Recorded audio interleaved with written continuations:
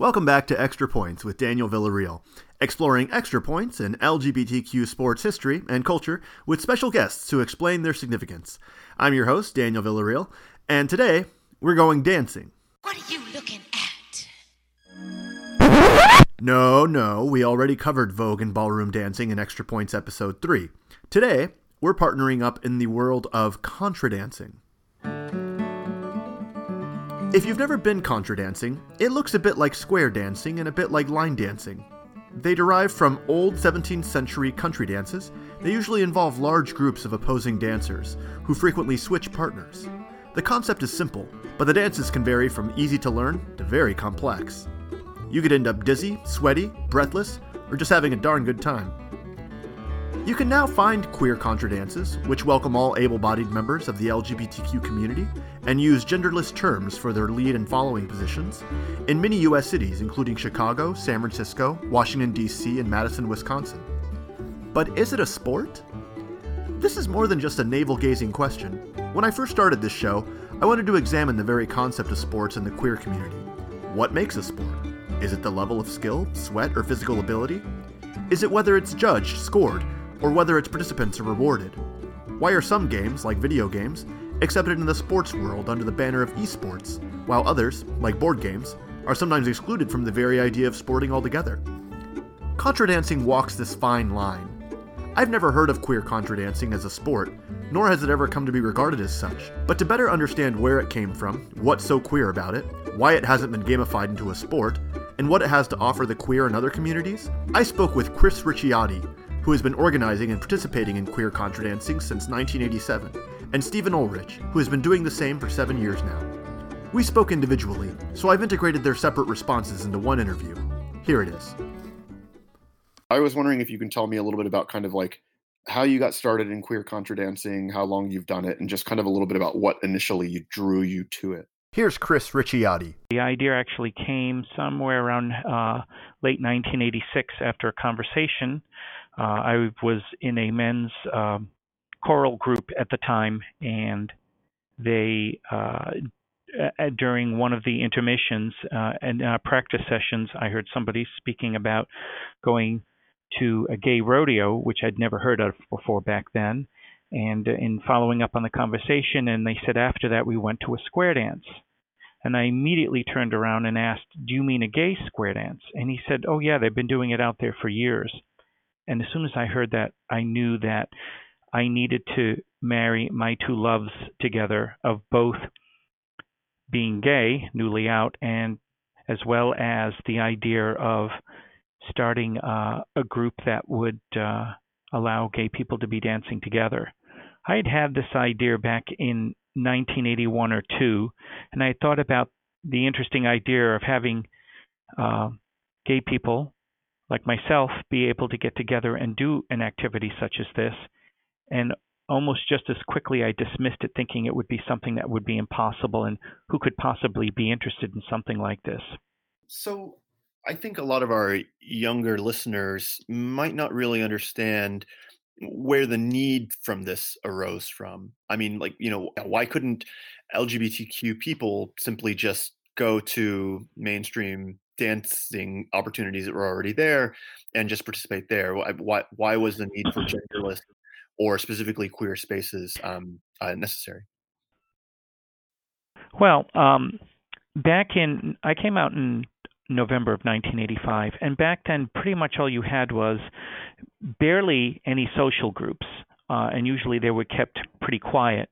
But more than anything else, there was the gay bar scene, and in the gay bar scene, it was kind of like going back to high school. My initial thought was, great, I'm going to a location that would give us some great opportunities for socializing. There'll be good acceptance and so on.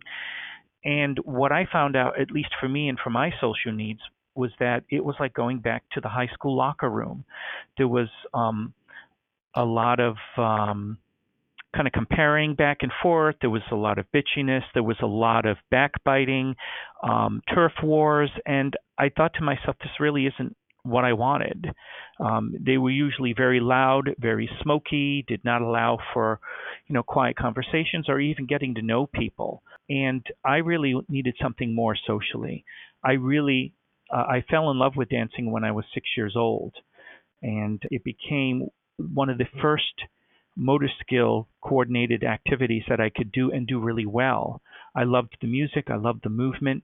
I really wasn't very good with sports, but I wanted something that I could call my own in a social environment. And this is something I took to at a very young age. And I wanted to do what I could to help create that space that felt not only safe, but engaging and allowing for good connections. And here's Stephen Ulrich. It all started with a guy I met on Grindr. I'm sure that's a novel beginning to a story. This is a guy that I never actually slept with. I just had lunch with him downtown a few times.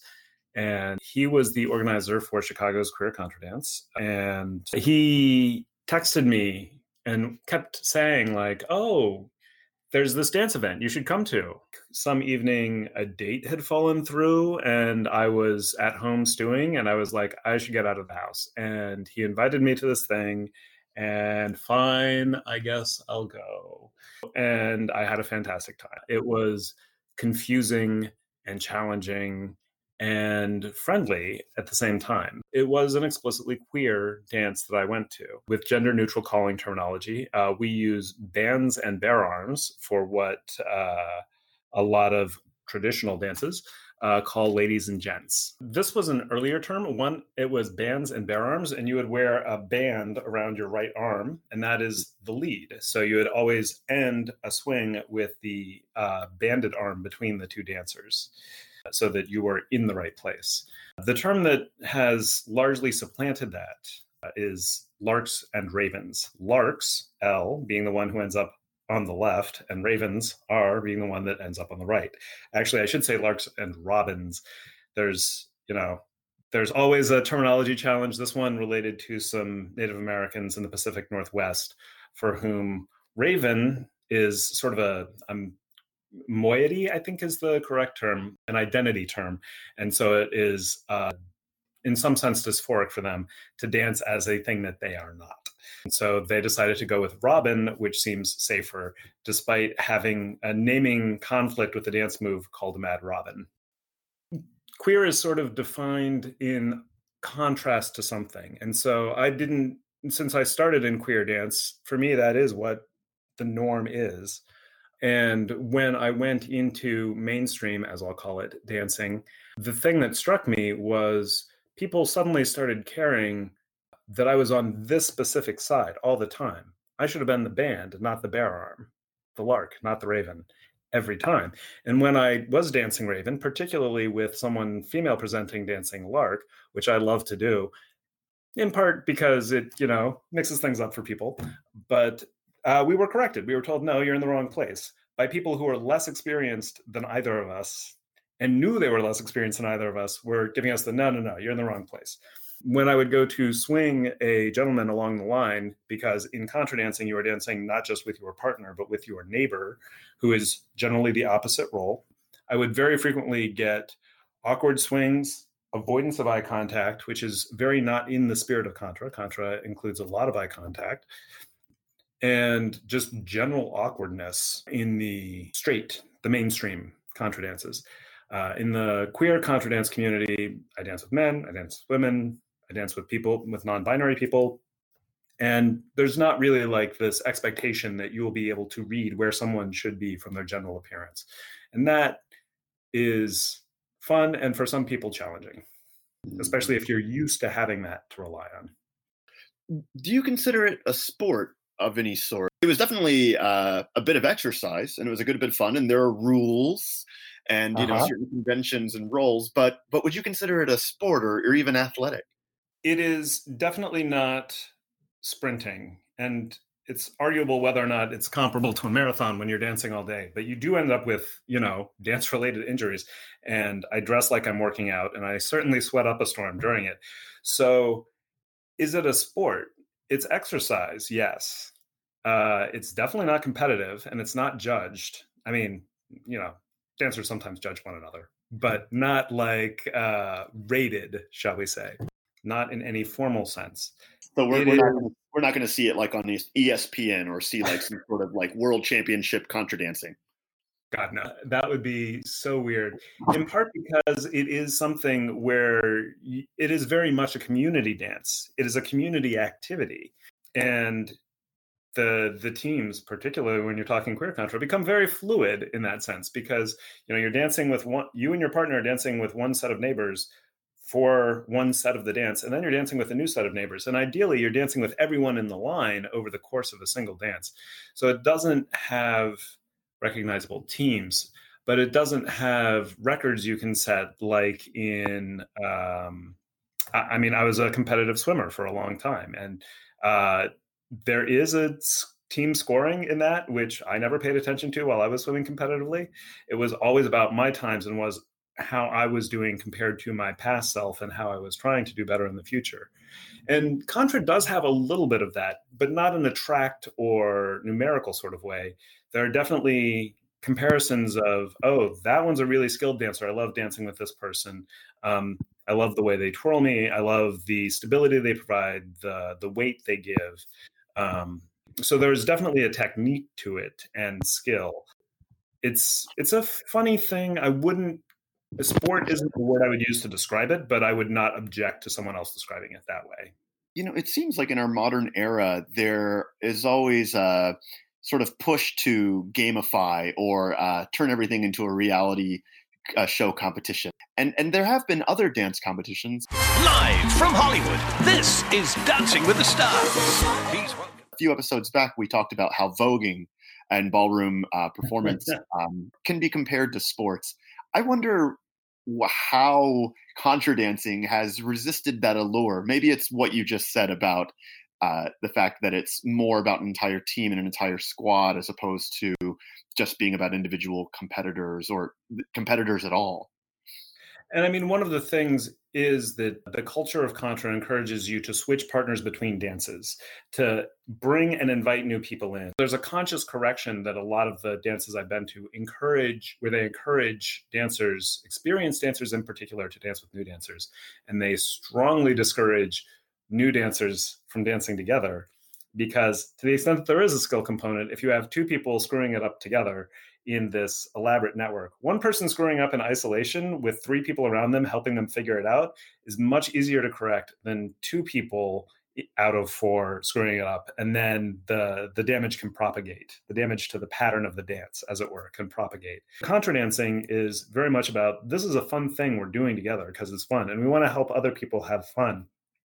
And in many cases, the more the merrier. Here's Richie Oddie again. Well, I think a lot of this, again, has to do with the tradition around the dance itself.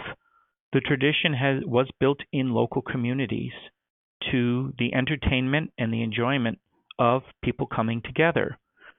Ballroom dancing could potentially do that, but you need a lot of classes to get to a certain point, and then it becomes more of a competition. It wasn't built on a folk tradition. It was built more on the need of people who really enjoy excelling and being expert at a dance form rather than just coming together and just enjoying the dance. I think that's one of the things that has inhibited people coming to dance today is they see things on TV such as Dancing with the Stars, these ballroom competitions and other dance forms, and people look at that as saying, oh, this is incredible entertainment, but I don't know if I could do that. Contra dancing has its sights set in a very different way. It does not look at it's not being represented on TV as an entertainment because it isn't a visual entertainment. It is a physical entertainment, one that incorporates you being a part of it, not you coming to watch. In fact, anybody who comes to watch this will soon find out that people will be asking them to dance all night because that is the focus of what it's there for. It's to bring people together to have a good time. It's not there as an entertainment for people to spectate on. How do you think the existence of queer contra dancing has benefited the contra dance community? Here's Ulrich again. It makes contra dancing more welcoming and inclusive. It pulls more people into the community. It's interesting because my journey from queer Contra to mainstream Contra happened when I was the organizer, and I didn't know when the next queer Contra was going to be because I didn't have a space set up for it, and I was at a loss, and I needed my Contra dancing fixed by that point in time. I had gotten so into it that I wanted more, and I didn't know when the next one was going to be. So I guess I was going to have to try out this mainstream one, which worked out kind of like that initial reluctance to go to the queer Contra dancing thing, because these guys were good. They were much better than the queer Contra dance community. And I learned a lot in the first few weeks of going there, and really enjoyed it. But it was a little off-putting to, have these expectations based on my gender presentation, which is pretty clearly masculine. And I very much identify as cis male. I don't feel like that should determine where I have to dance. And I think having that flexibility and less restrictive gender expectations, so it makes the community more inclusive. And I've seen, and I'm not going to take full credit for this, maybe just a little bit, but I deliberately cross-pollinated the groups. So once I got the queer Contra group up and running again, I started inviting people from the mainstream to the queer group and the queer group to the mainstream group. And I think that's done good things for both of them. I know that the mainstream group, and this is Chicago specifically, has become more inclusive, more welcoming. And it's, not perfect. You can definitely tell that there are people there who are not pleased when I am dancing in a follow position. But they're the exception. They are a much rarer exception than they were when I started going there. And the skill level at the queer Contra is so much higher than it used to be. And so I think that there's a lot of value in having queer normative spaces in general, so that people can relax a bit and don't have to keep as much of a guard up. Queer people specifically about, oh my God, how are people going to react or take this? Is it safe for me to talk about my gender expression, my sexual orientation? Will people, as a cis-presenting dude, look at me funny if I have painted nails in a skirt? It is an important thing for people to be able to be comfortable to be themselves, whatever version of themselves that might be, in an environment where they're not being policed for their gender expression. Well, and it seems like if you were able to do that and normalize that sort of presence in a contra dance space, then that experience might well carry over into other non-dancing spaces where queer people absolutely. This is a most of the time sober, and if you are heavily not sober, well, there are some people probably who can dance well while they are not sober, but for the most part, you can tell when somebody's not sober. And the dances are quite complex, and so if you show up tipsy, chances are you might stumble, trip over yourself, or just get things plain wrong. Exactly. Contra dancing is a space to socialize in a sober setting without sexual pressures for queer people, which is something that is often in short supply. So that is a way in which contra dancing is a good for the queer community. Something that struck me when you invited me was that there was a large variety of body types, genders, ages, and experience levels, gender expressions. And so, much more diverse than what I would find at a typical bar, which typically is just, a lot of cis gay men and, kind of the go-go boy or bear set. And so there seemed to be something, and it also felt like a kind of a fun PE class rather than like a, cruising type of setting. So both were kind of refreshing. That is a deliberately cultivated thing. When I was running Chicago's Queer Contra Dance, someone came up with the brilliant idea of let's have a nude contra dance event, because there was a nude country dancing event, and wouldn't it be great, that was put on by the predominantly cis gay white male group, and I thought that was not as welcoming and inclusive, because there are a lot of people who aren't comfortable being naked and a lot of people who aren't comfortable dancing naked. And I'm not sure I'm comfortable dancing naked. It sort of sets the wrong tone and vibe for how I see the dancing. And so I said no. And there are other people who feel differently about that. Here's Richie Oddie again. Well, I think a lot of that has to do with the tradition itself. Contra dancing grew out of a tradition that came over on the Mayflower of folk dances or folks dancing together as a community. And as we took that tradition and Americanized it over, a couple of hundred years and added all of the traditions that came into New England, folk dance traditions of Scotland, Ireland, Cape Breton, and other locations, that tradition of the folks coming together to create a community dance, that is a dance that brings your community together to have a good social time, that never left, that never changed. There are dance communities that spun off of traditional dance. Say, for instance, the square dance craze that started in the 20s and 30s and went through the 60s, and then even later than that, and eventually got picked up by the gay groups. Although they were a social community dance, they also had levels. And in order for you to participate in these levels, you had to go to classes, which meant that, again, there was kind of a continuum. You were either this level or what have you.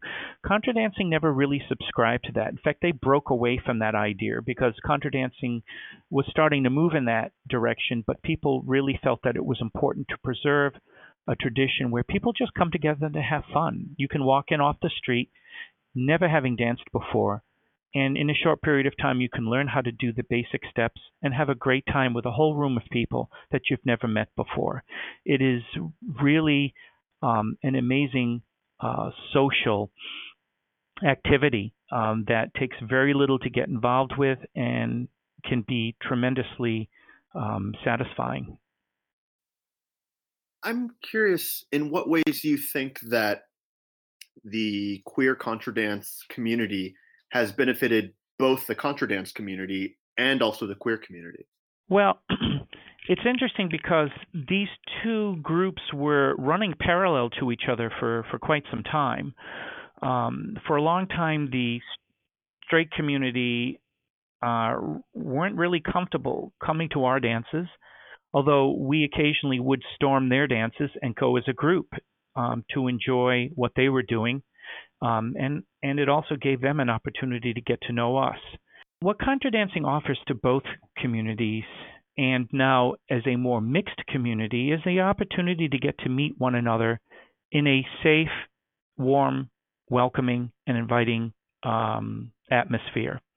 There are still some conventional straight community dances that really aren't quite that open to the idea of gender-free dancing. But the young folks of today are really are dictating what's important to them. And what some of the more conventional communities are beginning to realize is that if they don't start thinking about how to keep their dances welcoming to younger folks, they may lose them. And younger folks have a different idea about what's acceptable to them in regards to safety, in regards to gender identity, in regards to what will help them feel comfortable in a mixed group setting, mixed genders, mixed age, mixed interests. And so even conventional groups now are beginning to pay attention to what the younger folks feel are important. I know that contra dancing stems from 17th century country dances from England and Scotland and France. And it struck me that I don't know that I've ever been to or heard of kind of group dances that come from other kind of non-European and non-Western sources. Like maybe I'll go to like a Chinese dance recital, but I never really hear of kind of participatory dance events that come from other non-Western, non-European countries. Here's Ulrich again. I think that you're making the observation that that contra dancing is a very particular cultural heritage. There's no doubt in my mind that folk dance is a thing that has occurred in a very geographically disparate nature. Like, I'm sure there were Native American folk dances, Asian folk dances, African folk dances, and I know nothing about pretty much any of them other than contra dance. Let me be very clear about that. An associated question is, to what extent is contra dance exclusionary or unwelcoming to people of different ethnic backgrounds? And I've seen people of various ethnic and racial backgrounds dancing, but the majority of dancers are white. And is that a question of who has the time and the spare $10 to attend these? That might be a factor. It's sort of the privilege of the dominant racial group to which I belong to say, like, I don't feel like there is that strong a racial component to this thing that has a very clear heritage connecting it straight back to Europe through New England. And that's a pretty white story right there. I think we can understand, considering this country's racial history, why contra dance and these older forms of country dancing from Western European nations have succeeded in sort of capturing a public space for exploration, both queer and mainstream. And my hope would be that in continuing to do this podcast and conversations with other people from other dance and sports traditions, to understand more about different ways that traditions from other nations can start to enter the public sphere and become accessible to people of not only the background from which they stem, but also other backgrounds. Just something what you said jarred loose another little bit of memory that I got from, I don't remember where, but I believe Henry Ford, out of a very racist intention to preserve white culture, invested a lot of money in preserving dance spaces and dance communities for square dance and I believe contra dance. And some of those spaces are in use today. And there's definitely this isn't some sort of like actorless, this just happened, no one actually cultivated it. I'm sure that there have been issues where resources have been directed in ways to encourage white cultural traditions that were deprived to traditions for other communities. And not strictly due to proportionality or economic resources of communities, but also due to political whatever. I'm not going to say that where we have arrived has been through a beautiful path, but I think that good things can still come out of the community in ways that include and uplift minority communities and allow us to connect and engage with them in ways that are not colonialist. God, I would love it if that were true. Here's Ricciotti again. There's a great need, even in our world of technology today, of finding ways of connecting with people and connecting with people in safe ways. This activity allows you to make connections with lots of people in a short period of time in a safe environment. And it's one of the few activities where you can touch everyone in the room safely, comfortably, and in a friendly way, and be able to network and enjoy a community of a whole group of people you've never seen before, and have the opportunity of going back and doing it again. There's a lot of FaceTiming. There's a lot of networking on Facebook and other things, but these are all non-face-to-face connections that people are making. Here's an opportunity for you to go out and enjoy the company of lots of great individuals, and also offering the opportunity for building new friendships very quickly and allow you to just have a good time with a group of like-minded people. There aren't too many activities that I know of today that allow that in a non-competitive way and in a way that allows you to meet people safely and in a comfortable environment face-to-face. If you're interested in queer folk dancing, check out Lavender Country and Folk Dances at lcfd.org. There you can find a listing of queer folk dancing events across the United States. I want to thank my guests. Today's episode included acoustic contra music from musicians Brad Davis, Robert Bolwin, and Will Mehring. If you like Extra Points, check out Outsport's other podcasts like 5 Rings to Rule Them All, The Trans Porter Room, LGBT in the Ring, Level Playing Field, and 3 Strikes You're Out with Ken Schultz. You can find them on Apple Podcasts, Spotify, Spreaker, CastBox, and Player FM. And if you like, please leave a comment, subscribe, and share them with others. It really helps. That's all for Extra Points today. I hope you'll join us when Extra Points returns.